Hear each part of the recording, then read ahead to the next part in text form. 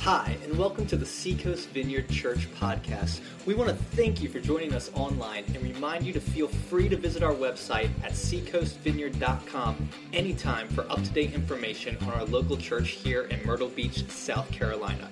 If you would like to give financially to this ministry, whether that's a one-time gift or a recurring monthly gift, simply click on the Give tab at our website and give however God leads you. Now, we want you to enjoy this message from God's Word.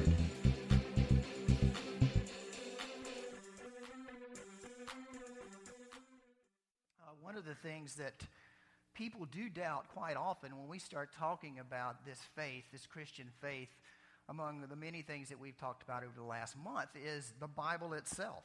I mean, the Scripture. What's so special about this? It's just a book with some ink on it. And maybe you have thought this yourself, or you've talked to people who think, well, it's it's pretty cool that, they recorded all this or made it all up. And but it's just a book full of myths, legends, and, things that people thought were cool. But we like Jesus. We really like the way Jesus is, and we think maybe we can learn some things from him. But the rest of this stuff is kind of weird, and not so sure I can trust it.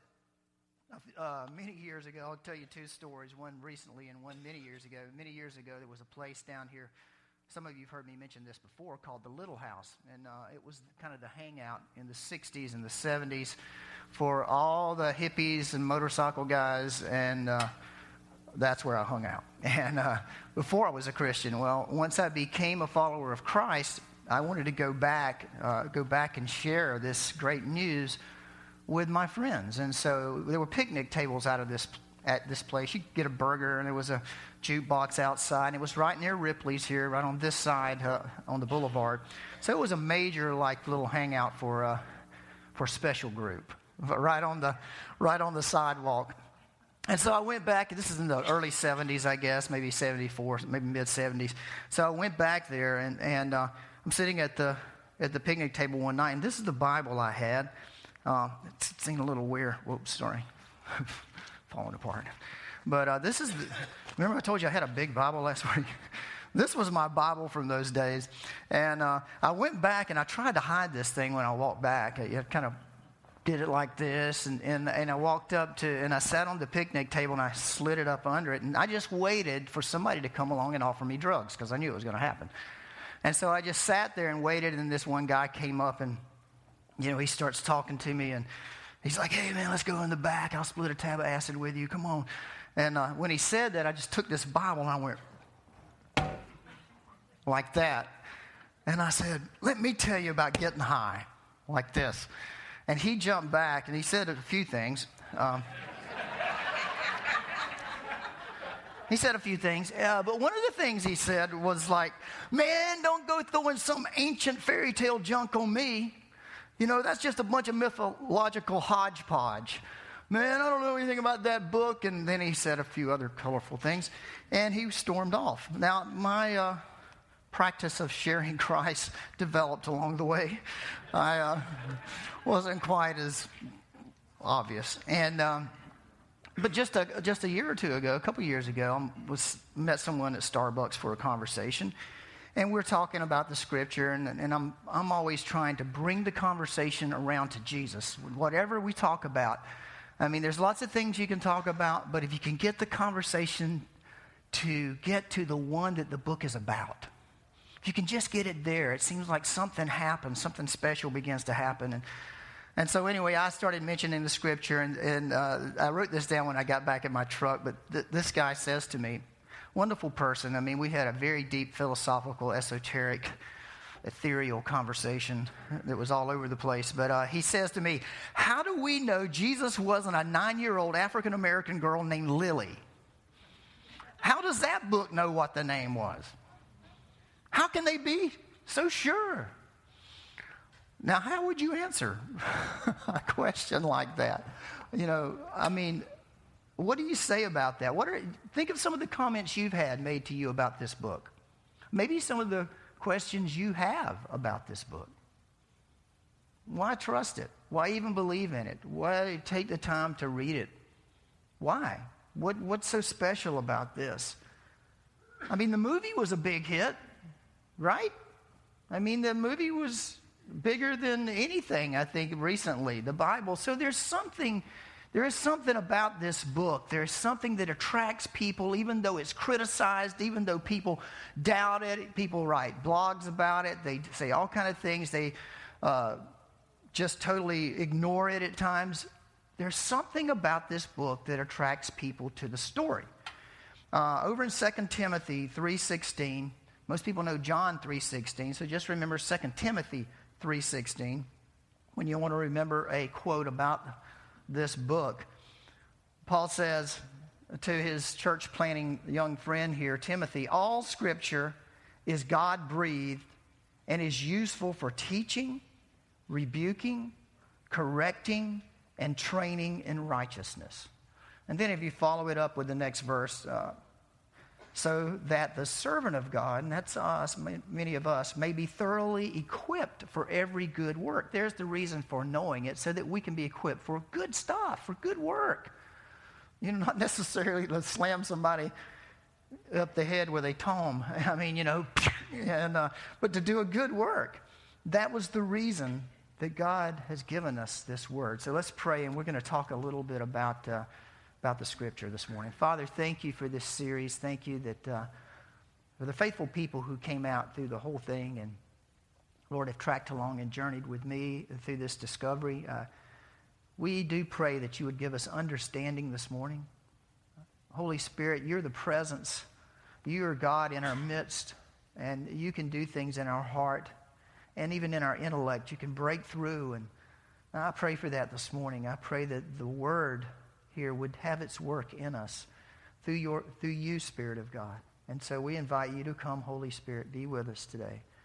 Grant me mercy, Lord, and grace to be able to bring your word adequately, God. And I thank you for the opportunity and the privilege in Jesus' name. Amen. Well, Paul's talking to a young guy, probably, I don't know, I've read anywhere from late 20s, early 30s, church planter that is going to probably come alongside of Paul and help him with the responsibilities and all. That was the plan, I think. And he's giving some instructions to him. And this guy was raised in a believing home. Matter of fact, as you read through this book, you see that his grandmother, Lois, was a believer. And she instilled in him the Scripture, the Hebrew Scriptures, the Hebrew Bible. She read that to him. His mother, Eunice, read to him.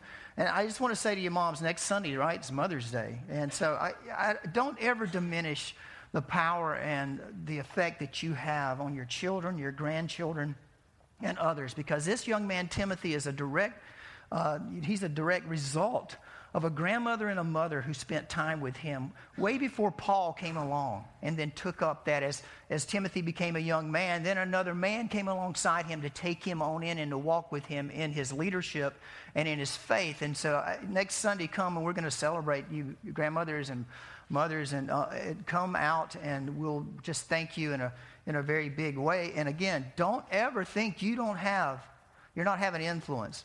Every parent seems to carry a load of guilt somehow. I could always do better. Yes, everybody could have done better. But you did what you could do, and you're doing what you can do, and it does make a difference. And so don't ever think that, because Lois and Eunice here poured into Timothy's life, and it had brought him to the point in time where Paul, the great apostle Paul, had come alongside and seen the gifts in Timothy and watched his life and said, wow, I'm going to come alongside him and I'm going to help him become all that I believe God has called him to. And so he's giving him instruction, and he says that the Scriptures were good for teaching, and that is explaining things. The Scripture is good for explaining things. The Scripture is good for rebuking. That sounds kind of harsh to us, but we need rebuking. In other words, we need awakening. We need to be awakened at times if we're going a certain way or going a wrong way, or if maybe we have some thinking that's not quite right or healthy for ourselves. Paul says that the Scripture can help us orient the way that we think, and that it can rebuke our lives in a healthy way, that it's there to say, hey, you know what? You need to wake up. You need to wake up. That's not God's best for you. And it's good for correcting, and that is redirecting. Like as you're rebuked, as you're awakened to something in your life, the Scripture does this to you, then it begins to correct you. You feel your life being directed in a different direction. And you go, wow, what is God doing in me? As I read, I should love my neighbor as myself. And suddenly you begin to love your neighbor. Suddenly you can't look at your neighbor the way you used to. Something is changing in you, and the Scripture is having its good work in you. And then it's good for training, and that is implementing the things that you learn. It helps you in some very practical ways to love your spouse at a deeper level, to love your children and to raise them in a different way. And there's so much good stuff for teaching, rebuking, correcting, and training in this. But let's not forget this. The primary purpose of this whole book is to point to Jesus. All of it is pointing toward our salvation and the uniqueness of Jesus Christ. And then it's here to teach us how to live this new life adequately and well with Him. That's the primary purpose. People have discounted this. I remember years ago, remember the guy Jim Jones and that whole Jonestown cult, and 900 and some people committed suicide. So sad. I had read maybe within a few months of that horrible thing happening that Jim Jones had in church one day taken his Bible and threw it down on the floor in front of his church and said, "You don't listen to that, you listen to me." Now, that was the time people should have got up and walked out right there at that moment in time. To discredit what we've been given in order to live this life the way God has called us to is to neglect this life of walking with Jesus. This is what we have. This is our guide. This is our, it's the journey. This is where we discover exactly what God has for us and how to live. And so, is there anything holy about the ink and the paper? I don't think so. But the message in here that comes out of this, whenever the Holy Spirit, the presence of God, gets it and brings it alive into our heart, can change us. It can teach us. It can rebuke us. It can correct us. It can train us. And so some people say, well, there's just so many contradictions. I don't know that I could ever trust the Bible. One that I've been asked, and maybe you have, is this: where did Cain's wife come from? If you have read any of this book, you know over in Genesis 4:1, it says that Cain, Adam and Eve's son, right, made love to his wife, and they had children. Well, it was just Cain and Abel. And I mean, where did the wife come from, Tim? I mean, doesn't that prove that there were lots of other people on the face of the planet? I mean, doesn't that prove that it's some process that the earth was just populated in a greater way and not just right there? Well, I don't know. I'm not sure about that. But let me just throw this out to you. Where did the wife come from? Could it be that was his sister? Don't gag. Hold up. Hold up just a minute.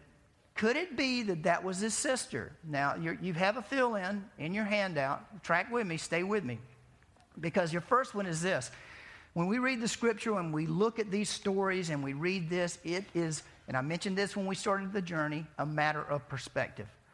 A matter of perspective. You have 5 letters there, and they spell out proof. That's 5, right? P-R. Yeah. We'll do some really difficult calculus all of a sudden there. Perspective, and I've been using this picture of the microphone, like when I'm standing here looking across over here, if I want a perspective of the whole room, and I'm standing here, all I see is this part of the room. I don't know what's over here. And so I draw all of my conclusions about the room from this perspective. Well, there are other perspectives. There are other perspectives, and so it's incumbent on us as responsible followers of Christ, and those of you who are seeking and searching, and I've gotten emails, I know some of you are, you got questions, you got great questions. But listen, do the work of swinging around your perspective and taking a look. You're taking a look at the whole panoramic view and not just one doubting view. Like, I'm not going to say it. Anyway, there are different perspectives. Take the chance, take the opportunity to expose yourself to perspectives. Now, think about it. Adam lived, it says, 930 years. Now, that's a long time. I sat and figured it and kind of did a ratio in my head, and I'm thinking, gosh, if you're in your prime anywhere from like maybe 20 to, 35, he had like 400 years of prime time, man. 400 years of prime time is a lot of kids. That's a lot of kids. And there's no television. There's no Netflix. I mean, really, think about it. I mean, what are you going to do? And so, I mean, that's an opportunity for a whole lot of kids. Now, think back to this, too. In the beginning, we didn't have the genetic problems we have now. There was no disease. There was no pollution. And in fact, we're all kin to one another. We're all kin to one another. It had to start somewhere. Maybe you're thinking, gosh, doesn't that violate that incest law? Well, yes, it does, which was given 400 years later.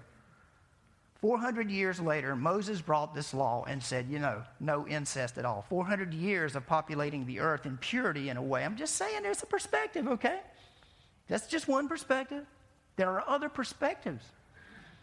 But you got to consider different perspectives when you read things, because we weren't there when they were written. So we do the hard work of trying to discover it. Another one that I get sometimes is when they're at Easter time, you read the Gospels, Matthew, Mark, Luke, and John, and you look at the sign that was over Jesus on the cross. And Matthew says that the sign said this: "This is Jesus, King of the Jews." Then you go to Mark, and it says, "The King of the Jews." Then you go to Luke, and it says, "This is the King of the Jews." Then you go to John, and John says that it says, "Jesus of Nazareth, the King of the Jews." And people go, see, you guys can't get your stories right. You just can't get them straight. You contradict one another. Is that a contradiction? Because if John's is correct, all of them are correct. If John's statement, Jesus of Nazareth, the King of the Jews, is correct, it includes all of the others, Matthew, Mark, and Luke, in his statement. In John 19:20, we're also told that the sign was put up in 3 different languages: Aramaic, Latin, and Greek. And so could it be that in the translation that maybe it was stated a little differently? We don't know, but that's another perspective. Let's say, let me put it this way. I'm standing in the lobby, and you walk in. You've never been in here before, and you say, "Hey, Tim, good to meet you. Is there a chair? Is there a chair I could use for a few minutes?" And I go, "Yeah, there's a chair in the auditorium."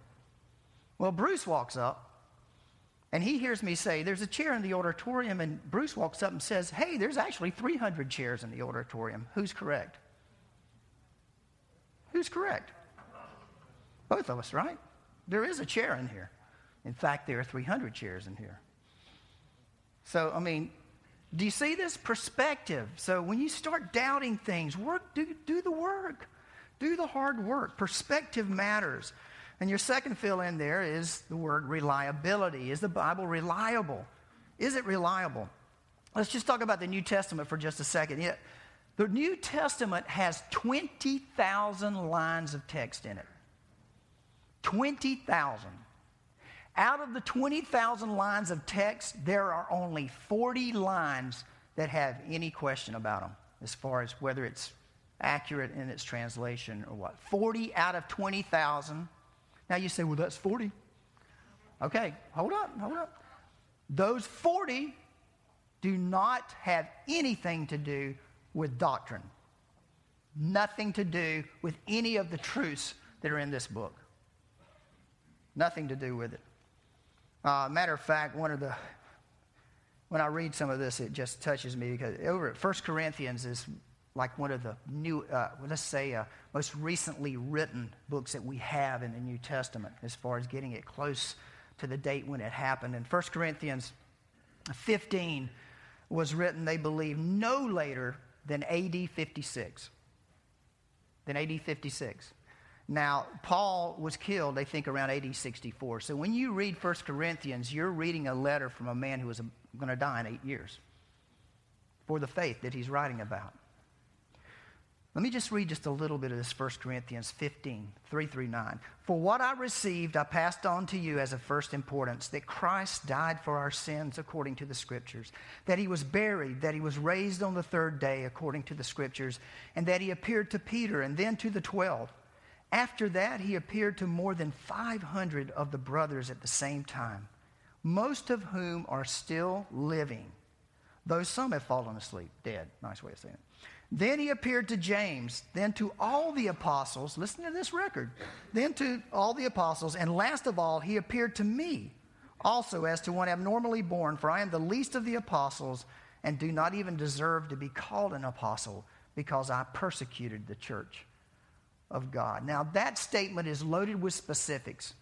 Lots of numbers, names of people, written within 30 years, 20-some years of Jesus' death. It could have easily been discounted. All they had to do was call in some of those 500, call in some of the people that he's listing and said, is this a bunch of bunk? Is this a bunch of fairy tale? What's going on? And then to have produced this and put it out there and written this letter, and for no one to have stepped forward and to say that's a lie with all of these specifics, come on. This stuff just doesn't happen. I mean, what is this? It's like somebody took a lot of pages of history, threw them up in the air, and they all fell down right here, perfectly synchronized together. And they say, these historians and theologians say that this creed out of these verses in 1 Corinthians 15, they were passed on to Paul from Peter and James while they were visiting Jerusalem when Paul was there, and right after his conversion. One of the guys thinks that this passage of Scripture was written within 4 months. At least the creed was written within 4 months of Jesus' death. How's that for an eyewitness account? Is there any veracity in that? I mean, does that cause you to say, wow, man, maybe I need to pay a little more attention to this? Fulfilled prophecy. In Daniel, the 9th chapter, we see a very detailed description of Christ that was written 500 years before he would show up. 500 years. Peter Stoner, this mathematician and astronomer, this professor, took just 48 prophecies about Christ, and he worked with it mathematically to try to figure out exactly what were the odds that those particular ones that he had chosen that were proven to come true, what were the odds that they could happen? So he started with 8. He says, well, instead of 48, let's just start with 8 of them, and let's see if there's anything to really put any dependence and confidence in. So he did 8. And when he worked out the 8 that were verifiable, the odds were 1 in 10 with 17 zeros behind it, that could just happen. So it got him interested. He says, I wonder what 48. I wonder what the odds are of 48 prophecies coming true about Jesus. So he worked it out, and you know what it was? And I can't even fathom this. 1 in 10 to the 157 power. Zeros. Just out. Now, I don't know what that is either, but that's a lot. And it's enough to grab my attention and pull me toward something to consider it. Archaeologically, Dr. Nelson Gluck, this modern archaeologist on Israel, says this: no archaeological discovery has ever controverted a biblical reference. Scores of archaeological findings have been made which confirm in clear outline or in exact detail historical statements in the Bible. Plato, how many of you were taught that in college? I was. Aristotle, yep, all of that. Plato, there are only 7 copies of what Plato reportedly said, and they were written hundreds and hundreds of years after he died, not within 20 years, 30 years of his life. But yet we take what he says and we believe every bit of it. Aristotle, there's only 5 manuscripts of what Aristotle said. We get taught it in college and university over and over again. Philosophy class over and over again. 5 manuscripts written 1,400 years after he lived. 1,400 years after he lived. The scripture stands. There are literally there is over 100,000 documents, pieces of papyri and reports and stories and New Testament and Old Testament documents that verify this book that you have at home or on your dashboard of your car or on your iPad or iPod or iPhone. Or what's the other one that, yeah, I'm not going to mention it. Yeah.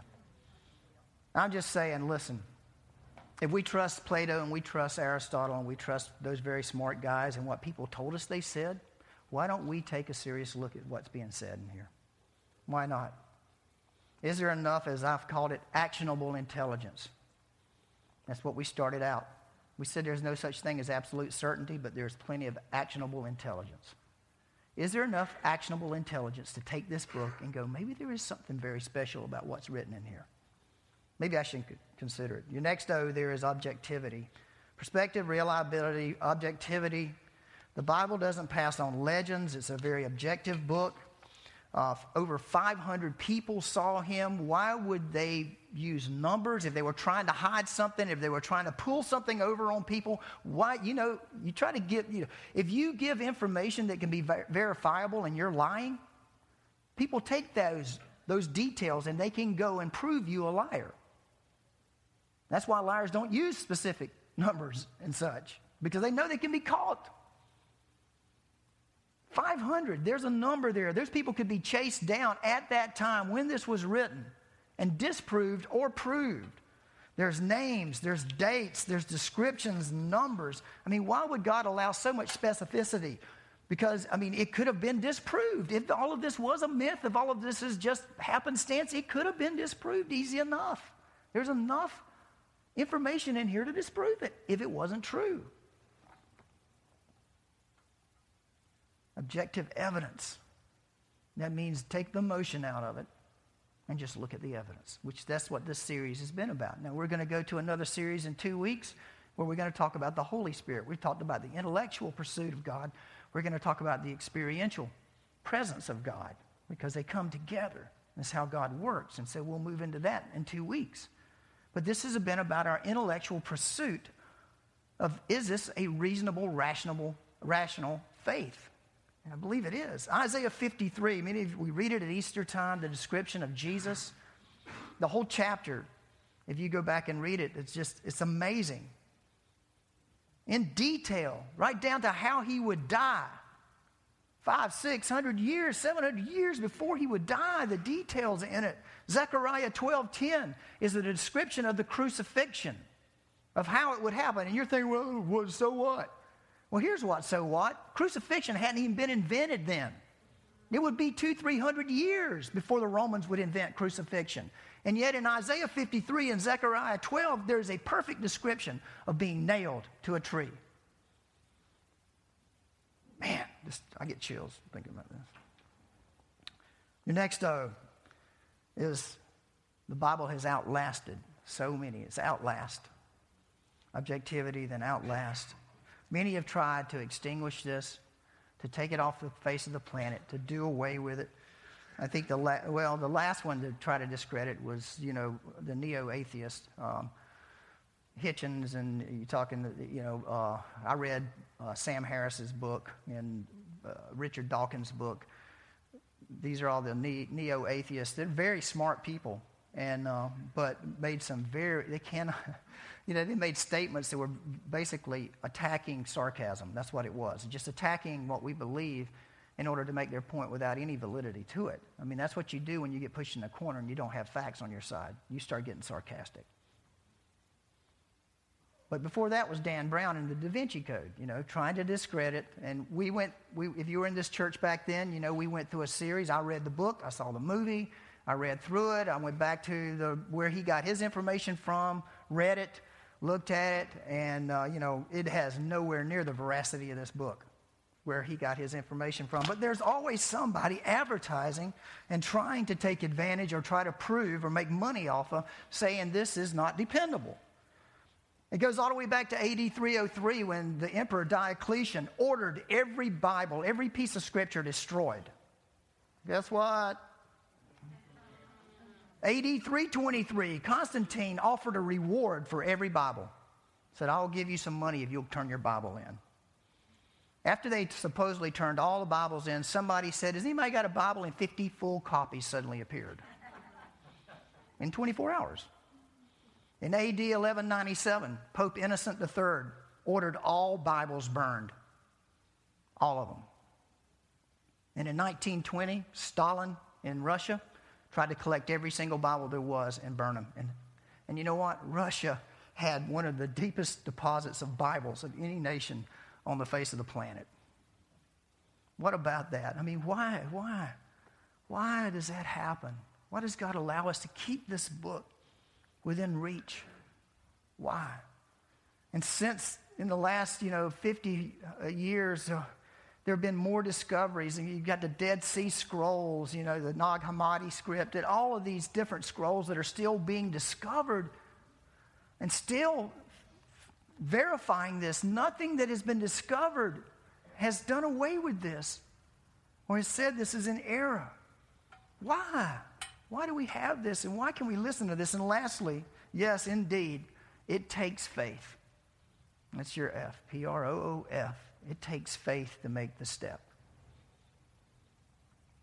I used the picture through this series of standing in a terminal, getting on a plane. I had so many people come up to me and go, please tell me you're not using flying, because I've got to go somewhere this weekend. And please don't use flying as an example of actionable intelligence versus, certainty there.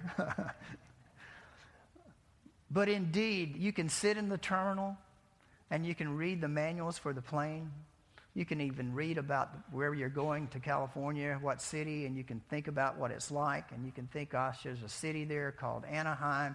It looks like this, it's like that. And you stay in the terminal in Myrtle Beach and you read about it. You see the pilots go back and forth. You see the stewards and you see the different people in and out. You see the people taking the tickets. You see the plane taxi onto the runway. You see certain people getting on board and leaving, and you sit in the terminal and you watch it and you go, wow, you know what? There's a good bit of actionable intelligence that says that this plane's going somewhere. It's taken. It actually goes somewhere. It gets me to a destination. It does no good till you get on the plane. With this story, there was a man named William Ramsey back in the late 1800s. Archaeologist, brilliant man, went to Oxford, taught at Oxford, was raised by atheist parents. He was an atheist himself. He picked up the Bible. He began to read the book of Acts. He looked at it and he said, what a bunch of bunk. Look at all the detail in the book of Acts. It names cities. It names roads. It names all kind of things. I'm just going to set out. He was super wealthy. He could go where he wanted to, do what he wanted to. So he says, I'm going to go to Palestine, and I'm going to disprove the book of Acts. I'm going to disprove that Luke knows what he's talking about when he wrote it. So he takes his whole life, and he gets everything he can with him, and he goes and he moves there, and he begins to dig, and he begins to do archaeological finds. And it's just, it turns into this amazing journey. For many, many years, different books come out of his years there. 2 years go by, a book comes out. 3 years go by, and something's changing with Ramsey. Now, Ramsey's he was a Nobel recipient as well in science. Smart dude, smart guy. He keeps digging and he keeps digging, and listen to this comment. The more I have studied the narrative of the Acts, and the more I have learned year after year about Greco-Roman society and thoughts and fashions and organization in those provinces, the more I admire and the better I understand. I set out to look for truth on the borderland where Greece and Asia meet, and found it here. You may press the words of Luke in a degree beyond any historians, and they stand the keenest scrutiny and the hardest treatment, provided always that the critic knows the subject and does not go beyond the limits of science and justice. Our hypothesis is that Acts was written by a great historian, a writer who set himself to record the facts as they occurred, a strong partisan indeed, but raised above partiality by his perfect confidence that he had only to describe the facts as they occurred in order to make the truth of Christianity and the honor of Paul apparent. I shall argue that the book was composed by a personal friend and disciple of Paul, and this be once established, there will be no hesitation in accepting the primitive tradition that Luke was the author. Ramsey went over an atheist, bent on disproving the scripture, and came back a fervent believer after looking at the actionable intelligence. My prayer for us is that you will consider the evidence, and that you will get on the ramp and you will board the plane and experience what this book has offered to you, and that is a new life in Christ. Let's pray. Holy Spirit, we have looked at your word. We have looked at arguments and objections and doubts. But it comes down to trust and faith, Lord. There's a moment in time when we take all this information in and we just have to decide, is there enough information, trustful information, to act on it? So, Lord, I ask for you to work in hearts the only the way you can right now. Thank you, Lord.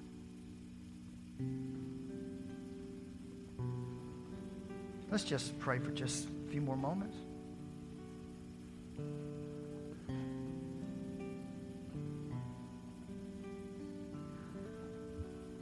I think it's great to consider what we commit to. We make a lot of rash decisions sometimes in life, and maybe out of emotion, maybe out of pressure. But I'm asking today that if you have not made that decision to step across the line in a rational way, that you do it this morning. There's so much more that we could talk about, and in your handout there's a list on the back side of your fill-in with books and websites that I've given to you to pursue more information. But I just want to know right now, and you can just raise your hand and let me know. You can say, Tim, okay, I get it. There's enough actionable intelligence. I get it. I want to board the plane this morning. Would you just lift your hand and let me know who you are? Yes, thank you. Thank you. We hope you enjoyed this week's podcast from Seacoast Vineyard Church in Myrtle Beach, South Carolina. We look forward to you joining us next time on iTunes or at our website, www.seacoastvineyard.com.